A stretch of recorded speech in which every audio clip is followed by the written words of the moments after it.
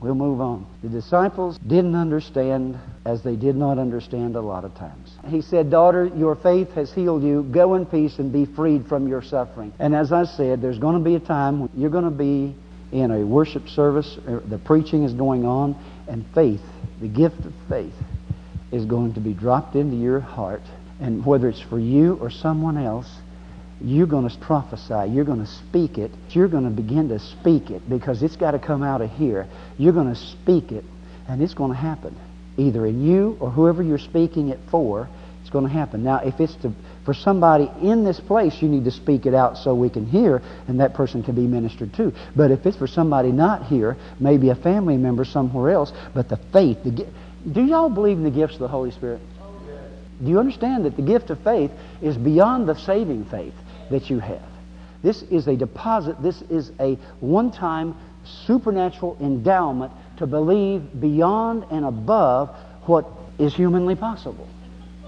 It's a gift. He just drops it into you. But if you don't manifest it, it lies dormant. It doesn't accomplish anything. How many understand what I'm talking about? This woman had a gift.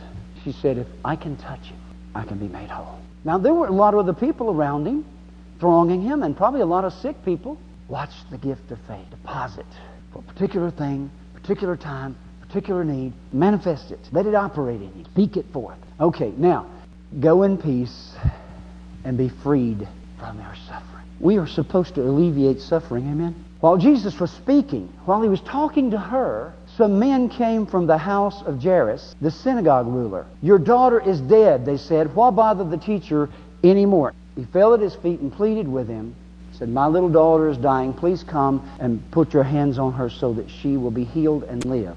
Now, this is the faith of a father. He believes if Jesus will come to his house, his daughter will be healed. And so they're on the way to the house, and that's when the woman touched him, and she was healed. Isn't it amazing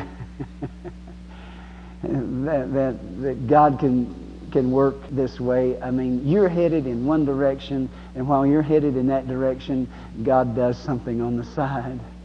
This is a sidebar. Isn't this interesting? I love it. I love it. I'd rather minister with Jesus any time than the fighting fundies. Your daughter is dead, they said. Verse 36, ignoring what they said. Ignoring what they said, Jesus told the synagogue ruler, don't be afraid, just believe. He did not let anyone follow him except Peter, James, and John, the inner circle. When they came to the home of the synagogue ruler, Jesus saw a commotion with people crying and wailing loudly. He went in and said to them, why all this commotion and wailing? Now let me insert a historical note here. In that day, in that culture, in that time, when you had a death in a family, if you had the means to hire them, you would hire professional mourners. Now they didn't care anything about your sorrow or the person who died. They were performing a function. Now you know where I can go with this, don't you? Do you want me to go there? I have seen some people wailing on the platform that were merely performing their function. They didn't care one iota for the people in the congregation. They were performing their function that they were paid to perform. And when they were done performing, they hit the trail.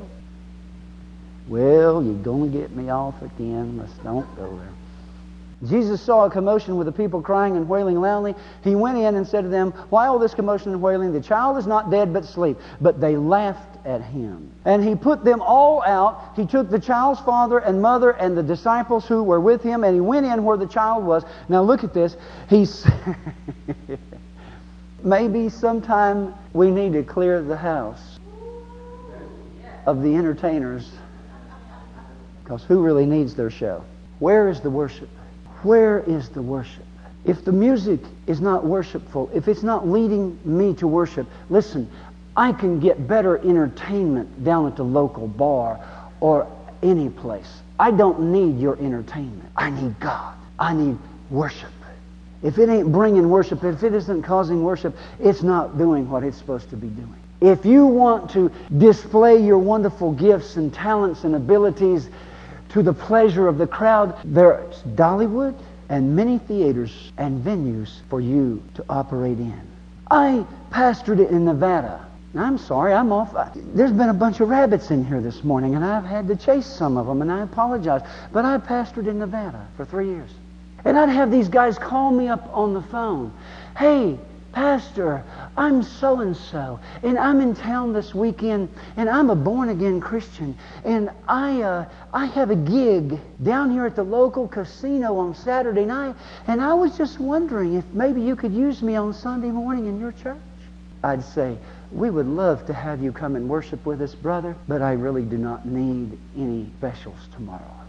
I have heard Christian groups call it a gig, doing my thing. If that's what you're doing it for the money and the approval and the applause of the crowd. You have your reward. But if you're doing it to the glory of God and to the worship of God, you have a great reward coming. A harvest of anointing.